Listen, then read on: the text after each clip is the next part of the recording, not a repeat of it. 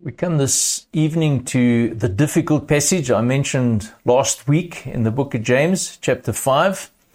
And so I do invite you to walk with me through the passage, thinking hard.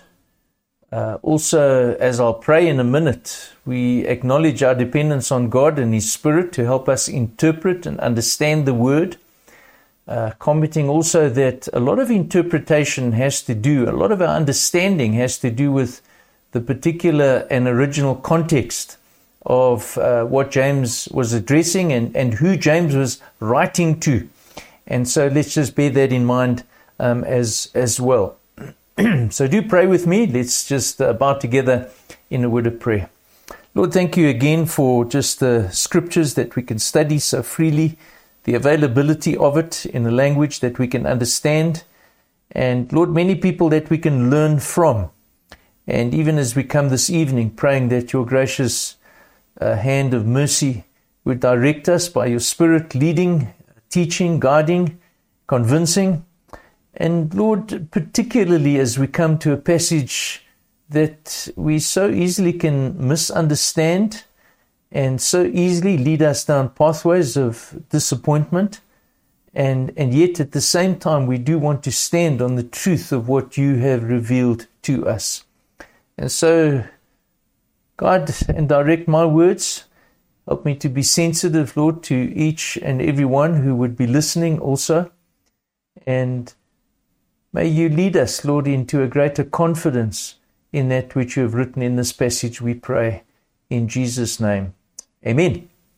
So I'm going to read again just the entire passage from verse 13, and we'll pick up only a part of it, verse 14 to 16. We did last week look at verse 13. Is anyone among you suffering?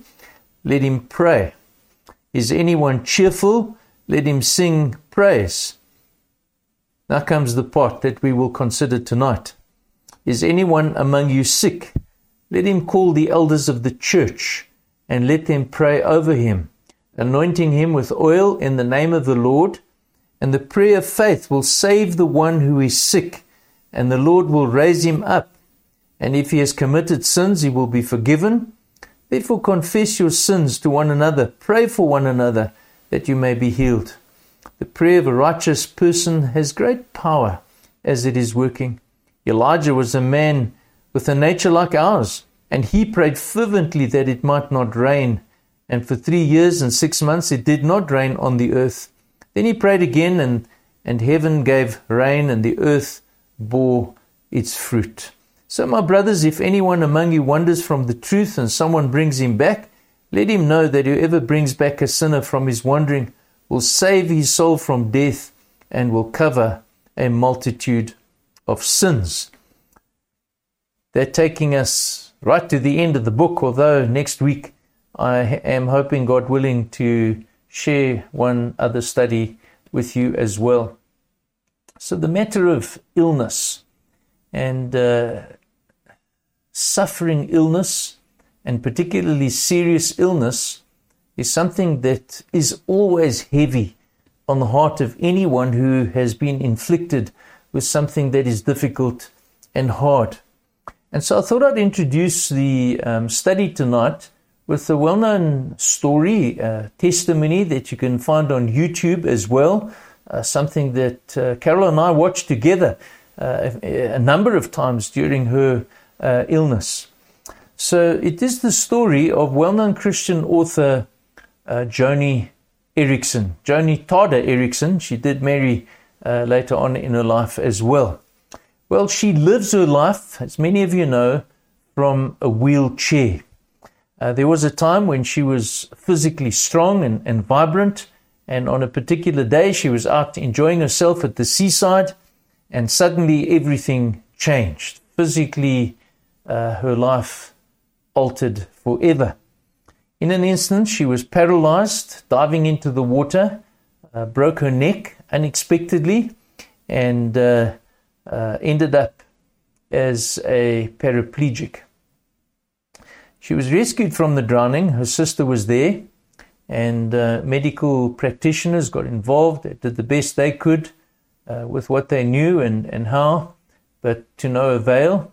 and she was unable to be medically treated from this particular condition. The paralysis that swept over her body simply and stubbornly remained. Well, Joni accepted that medically she could not be healed. She was a believer, is a believer, and the question then came to her regarding, well, what about divine healing? What about God healing her? What about God doing something miraculous? What about the advice and the passage, of course, we come to tonight, the advice that James offers, clearly given to those who are suffering? Well, let me quote. She brought together a group of her friends and church leaders. They set up a private healing service. The week before that service, she publicly confessed her faith by telling the people, watch for me standing on your doorstep soon. I'm going to be healed. On the scheduled day, the group read, they anointed her with oil, and they prayed in fervent faith. Today, she's still a quadriplegic. Now, Joni is not alone in her disappointment. As I indicated last week, this for me is one of the more difficult, if not one of the most difficult passages to understand in the Bible. I'm absolutely committed to the accuracy, the inspiration, and the authority of Scripture. So when we come to these passages that sometimes don't align with practical reality, we ought to be honest enough to face what is it then that we ought to understand. What is it that's going on in this instance? We as elders, and I've been involved in different churches before ministry at the Rosettenville Baptist Church, where the elders prayed for a number of sick people. It was a fairly common occurrence where in a morning service, somebody who was sick would ask the elders to anoint them with oil and pray. And even when I was at Scottsville Baptist Church, I did the same. And here at Central Baptist Church, I've done the same. And in reality, honestly, few have been healed. Most have not been healed. Most, in fact, remained ill, and the illness resulted in their death. How then do we understand this passage? And one author, I don't know that I like this title, but I'm going to share it anyway. One author, and I like the author, commentator, he normally has very good and accurate interpretation and commentary. And for many years I followed his particular view on this instance. And he called this passage the divine prescription for healing. And I want to read it again. Verse 14, is anyone among you sick? Let him call the elders of the church. Let him pray over him, anointing him with oil in the name of the Lord. And the prayer of faith will save the one who is sick, and the Lord will raise him up. Divine prescription? Well, it is important that we have our basics, fundamentals right, and I therefore want to remind you of a closing comment I made last time, just in summary of verse 13. Just the general approach that we ought to have as believers. And it was a quote by an author by the name of Alec Motyer. He says, our life should be so angled toward God that whatever strikes upon you, whether joy or sorrow, should be deflected upwards at once into His presence. I think that's very important. In other words, that in all seasons of life, at all times, regardless of circumstances, we should have our lives so angled toward God that we don't take our eyes off of Him, that we don't move away from Him, that we don't become distant from Him. Any and every situation, any season of life, we ought to be acknowledging God and ought to continue expressing our dependence and adoration on God. If we don't do that, the tendency will be that in times of difficulty and trouble and disappointment, that we will become angry and even end up bitter. Whereas if we remain dependent and trusting in God, He will continue to enable us to navigate the pathways of life through the valleys, through the dark clouds, through the difficult seasons that we don't always understand and even want to experience in the course of our lives. Well, that was the general approach, if you like. As we move on in this passage and having our lives so angled toward God in times of trouble and joy, James now focuses on, and I want to, at this stage of the study, use the phrase, James focuses on a certain kind of illness. And it's very important that we consider that. We need to understand. This is where we must give our attention and our effort. Our exegetical work ought to be done on understanding this particular word, this particular intention that he had in that context that he was writing in. So the ESV translates, is anyone among you sick? The NIV is any one of you sick. So it's much the same. And so I have put this here as the complaint. And so the complaint that any one of us may have, the circumstance, this is the outline. Remember last week, even with the previous verse, there was a particular structure in the passage. So now the complaint. Now this word, this word that describes the particular circumstance, or what I want to call here, the certain kind of illness. What is it? What is it? That we need to come to terms, we need to come to understand what is it that he is referring to. Well, the word describes someone who is without strength, and needless to say that there are different views on how to translate this particular word. But for us this evening, we do need to reach a conclusion. I certainly want to reach a conclusion. I have reached a conclusion because the meaning of the word has bearing on the remainder of the discussion. Is he here referring to any and every kind of illness and affliction? Whether it be spiritual, physical, emotional, all of them. What is it? What is he referring to? Now, some commentators believe that, just taking it as a general category of illness, of affliction, and regardless of what it is, you can follow the divine prescription. Well, in my preparation for today, I did a little bit more digging, and I discovered that there are other views. And I'm going to quote John MacArthur and quote him extensively over here on this passage in his commentary on the book of James. This is what he has to say regarding this word. He says, this passage has been the battleground for interpreters over the centuries, as various groups have used it as a proof text for their particular beliefs.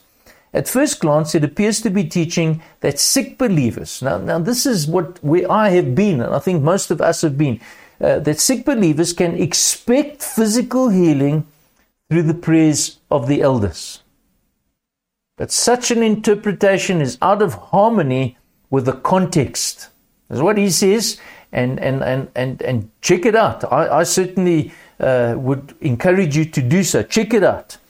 The suffering James has in view is evil treatment. People who have been subjected to evil treatment. Now, don't forget that these people that he is addressing in the book of James are people who have been persecuted, who are under persecution for their faith. And he's saying and suggesting that we consider that this word not be translated, not be seen to be physical illness. He goes on. It is true that apart from the present verse, and he quotes the Greek verb astheneo is translated sick, physically sick, 18 times in the New Testament, and he quotes the different verses. But he adds, it is also used 14 times to refer to emotional or spiritual weakness. And I can give you those passages, those texts, if it will be of help to you as well. Now he goes on. Significantly, in all but 3 of Asthenaeus' appearance in the epistles, it does not refer to physical sickness. Paul's use of Asthenaea in 2 Corinthians chapter 12 verse 10 is especially noteworthy, since it there describes weakness produced by the sufferings of life. Now, doesn't this throw some light on the dilemma we're faced with this particular passage and the way that we have been applying and using this passage? Suggesting here that in a similar context as its usage in the present verse, that being of 2 Corinthians 12 verse 10. He goes on, translating Asthenaea weak here, in keeping with its predominant usage in the epistles, allows us to view this verse in a different light. James moves beyond the suffering believers of the previous point to address specifically those who have become weak by that suffering. The weak are those who have been defeated in their spiritual battle, who have lost the ability to endure their suffering. They are the fallen spiritual warriors, the exhausted, the weary, the depressed, the defeated Christians. They have tried to draw on God's power through prayer, but have lost motivation, even falling into the hand of sinful attitudes. Having hit bottom, they are not able to pray effectively on their own.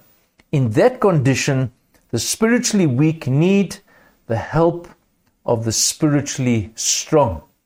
And there he quotes 1 Thessalonians chapter 5 and verse 14. So now we must decide. You need to decide. I need to decide what actually is the complaint. Is any among you what? Sick? Physically sick? Cancer? Alzheimer's? Or is it a spiritual weakness that has been referred to over here? Well, let's move on, and I'm going to come back to some of this as we move on in the study. Let's now go on to the advice. On the surface, again, it appears quite simple. Here's the divine prescription approach, kind of a formula that one just applies in 1, 2, 3, and everything is sorted. Well, ESV, let him call the elders of the church and let him pray over him. NIV, very similar. He should call the elders of the church to pray over him, anoint him with oil in the name of the Lord. Now, there's advice given here to the suffering. And again, I want to quote extensively, unashamedly, the opinion. I'm standing on the shoulders here of someone else, someone more competent than me. John MacArthur says that help, James says, is to be found in the elders of the church. So yeah, the advice is when you're in that particular state that he defined, that he described, help can be found. Call the elders. Why? Why call on the elders? Well, they are, supposedly, they are meant to be, they ought to be spiritually strong. They're the spiritually mature. They are the spiritually victorious. So those who are weak and defeated in the church are to go to them to be able to draw on their strength. They are to call, and again, just the Greek word over there, proskaleo, to call alongside, they're to call the elders alongside of them to come and lift them up. It's the same thought that the Apostle Paul expressed to the Galatians in chapter 6, verse 1. Let me quote, "Brethren, even if anyone is caught in a trespass, you who are spiritual, restore such a one in a spirit of gentleness." Do you see? One coming alongside of another, strong coming alongside of the weak, someone who is unable anymore, feeling absolutely at their wits' end, calling of the elders to come not hiding their condition from the elders, but sharing their condition with the elders so as to find the kind of help that they need. So he goes on. He says here, the wounded, the exhausted, broken sheep are to go to their shepherds who will intercede for them and ask God for renewed spiritual strength on their behalf. It's the advice. Now there's a little bit more advice also given. Call the elders. But implied in the passage, we also see that the one who is in such a condition ought to do some soul searching. The sick person should search their hearts, be involved in some kind of internal examination, personal confession if necessary, implied by what is said in verse 15. If he has sinned, this particular person with this type of condition, he will be forgiven. So James is not suggesting that this is necessarily the result, or the condition is the result of sin. It may be, it could be. We see elsewhere in Scripture that the man born blind from birth, people ask Jesus, who should be blamed, the man or his parents? And in John chapter 9 verse 3, Jesus responds, neither this man nor his parents sinned, but this happened so that the work of God might be displayed. So we can't jump to conclusions about somebody either having committed or not committing a sin. They simply need to search their hearts, and if they have, they ought to confess, acknowledge and confess. Soul searching must be done. Well, let's have a look now at the advice to the elders. Opinion differs. There is a broad opinion from different commentators and different pastors. Some commentators believe that the anointing of oil is symbolic, and I'm going to deal with that first. Again, I go to and well-known, credible author, Kent Hughes. He's of the view that yes, although oil was used sometimes for medicinal purposes in the ancient world, he contains or maintains that no, not in this instance. He says it's not sacramental. It is and cannot be seen to be a vehicle of divine power. Rather than being medicinal or sacramental, he sees the anointing of oil to be symbolical. That's what I used to believe until I did the study and got involved in preparation for today. The anointing is smearing of some oil on the head in the scriptures, often associated with consecrating or setting somebody apart for some kind of special service or attention. And so he says in this context, oil is a symbol of the Holy Spirit who indwells and watches over the believer. And so the applying of the oil is a rich symbolic act, setting the person apart to be ministered to in a special way by the Holy Spirit. Well, that's one view. Let me present another view. Again, I'm going to go to the view that I found in the commentary of John MacArthur's of James. So he says, there's a different view. The anointing of oil in the name of the Lord done by the elders is not a reference to some symbolic ceremony. So he's taking a different angle. Now again, he quotes the Greek word alepho. The root form of the verb translated anointing is not used in the New Testament to refer to a ceremonial anointing. Alepho in the New Testament describes anointing one's head with oil. Again, he quotes verses. The woman's anointing of Jesus' body, Mark chapter 16 verse 1, Mary's anointing of the Lord's feet in John chapter 11, and then also in verse chapter 12, the anointing of the sick in Mark chapter 6. And so he goes on to say that perhaps the best way to translate the phrase would be rubbing him with oil in the name of the Lord. It literally reads, after having oiled him. Now we're referring to James, of course. It may well have been, John MacArthur goes on to say, that the elders literally rubbed oil on believers who had suffered physical injuries to their bodies from the persecution. Medical science was certainly in a primitive state, and there were few trustworthy doctors. It would have been gracious and kind, a kind act on behalf of the elders to rub oil on the wounds of those who had been beaten, or into the sore muscles of those made to work long hours under harsh treatment. But metaphorically, the elders' anointing of weak, defeated believers with oil conveys the responsibility for elders to stimulate, encourage, strengthen, and refresh these people.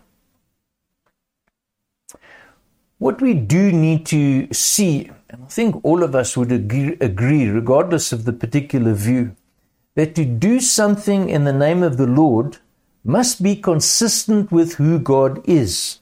To do something in the name of Christ is to do what He would have done in the situation. And so to pray in the name of Christ is to ask what He would want. To minister in the name of Christ to serve others. Now that brings us then to the result. Having followed the advice, we can again look at the two different views. The advice in a time of serious illness, or on the other hand, weakness as a result of suffering. We now consider the outcome. I'll read the ESV. And the prayer of faith will save the one who is sick, and the Lord will raise him up, and if he has committed sins, he will be forgiven. Now let's consider the two scenarios differently. So the first scenario, where we translated the condition, or we would translate the condition to be a serious illness, so any kind of illness. And again, cancer, Alzheimer's, some kind of unusual disease, some kind of fatal condition. So if you land with a sick person being seriously ill, then we're told that the sick person will get better, and if he has sinned, he will be forgiven. That's what it seems to be in terms of the outcome of what the verse says. Now that is where some difficulty is created for us.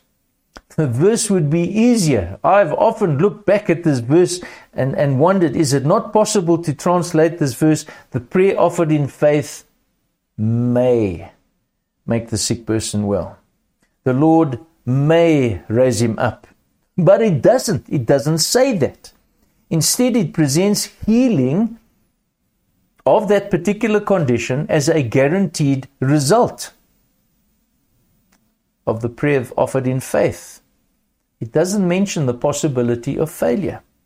So that raises questions for us, because we know people who are sick, who have been prayed for by the elders, who've been anointed with oil, have not been healed, even after following this so-called divine prescription. Now, there's something more that we need to consider. So remember I said context is so important.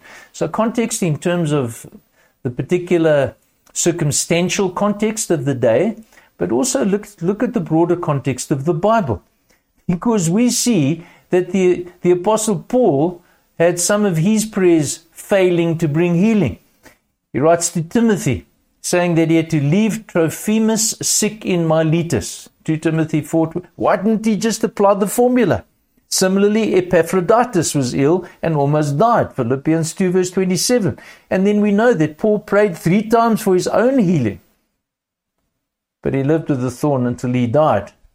2 Corinthians chapter 12. So the answer offered for success or failure, you can see, takes commentators, interpreters down different pathways. Some people suggest the problem lies with the prayer of faith. That unless there is someone who has the gift, a particular gift of the Spirit, that gift of faith, then the exercise of the gift will not take place and the person will not heal. Well, I think that's stretching the passage, and I can't agree with that. Others pray and say that, well, what you need to do is before proceeding with such an act of praying with someone, anointing them with oil, you need to spend time, and the person needs to spend time in prayer, discerning whether it is the will of God or not. And again, I think that kind of is a cop-out of the passage. Well, taking the verse now, I want to look at the second scenario, where taking the verse to address the problem of spiritual weakness as a result of suffering. So again, I quote from MacArthur. The blessed result of the elders' comfort and ministry of intercession is that their prayer offered in faith will restore the one who is sick. Again, sick is misleading, and not the best translation of this Greek word now used is kamo, which in its only other New Testament usage in Hebrews chapter 12 verse 3 clearly does not refer to physical illness. James speaks here of spiritual restoration of weak and defeated believers. Then he goes on, nor does restore, Greek word sozo, necessarily refer to physical healing. It is most commonly translated save in the New Testament. The idea here is that the elders' prayers will deliver the weak, defeated believers from their spiritual weakness and restore them to spiritual wholeness. So those prayers, of course, are but a channel for God's power. It is the Lord who will raise up the weak. The word raise up, egero, can also mean to awaken, to arouse, and this happened through the righteous prayer of godly men. God will restore his battered sheep. Now let me conclude.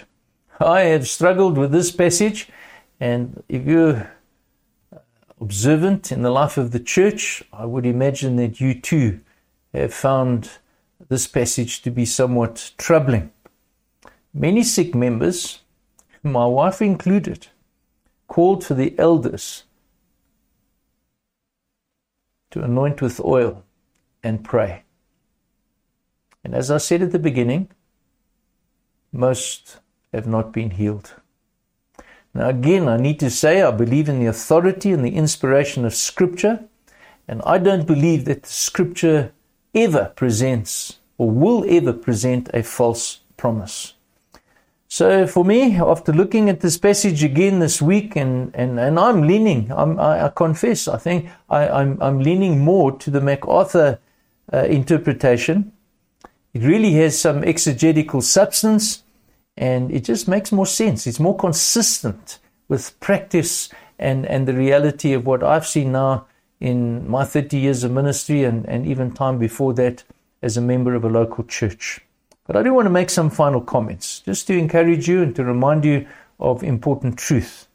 God can and does heal people, but he will do so according to his will.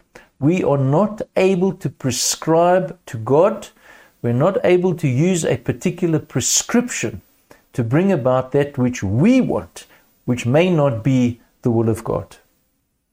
Which leads me to my second final comment. God does not heal every illness.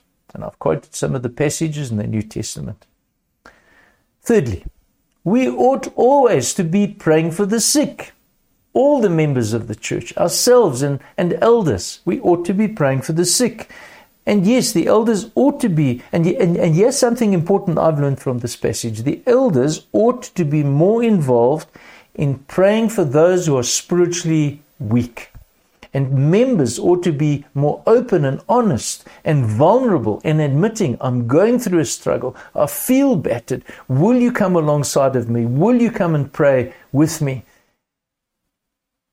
May God enable me to be restored. Then can be the prayer of that person. And so, folk, I leave these thoughts with you tonight. This is not an easy passage, and it's a passage we must continue to study, grapple with, but we can't just ignore it. The temptation is just to, skip it. No, don't skip it. We struggle with it. And so, Lord, as we conclude tonight, I do pray that you would give us much confidence and Lord, hope in the promises that you give. And I do want to pray, Lord, even if there be any among us tonight who are sick, and Lord, I know that sense of desperation, wanting to be healed, not wanting to face the reality of a terminus point and the imminence of death. We understand that, Lord. Any one of us would be in that same position. And so we pray, Lord, for grace. We pray for strength. We pray for wisdom. We pray for a touch from you. And to each of us, Lord, as we navigate the challenges in this broken world. And we ask this, Lord, in your name and for your glory in all situations. Amen. Just some questions, and it really is just a review. If you are able to discuss in a group, I want you to review some of what I've shared tonight, these different opinions, reinforcing them with your knowledge of the Scripture as well. So God bless you, be with you, and looking forward to the time when we are together again.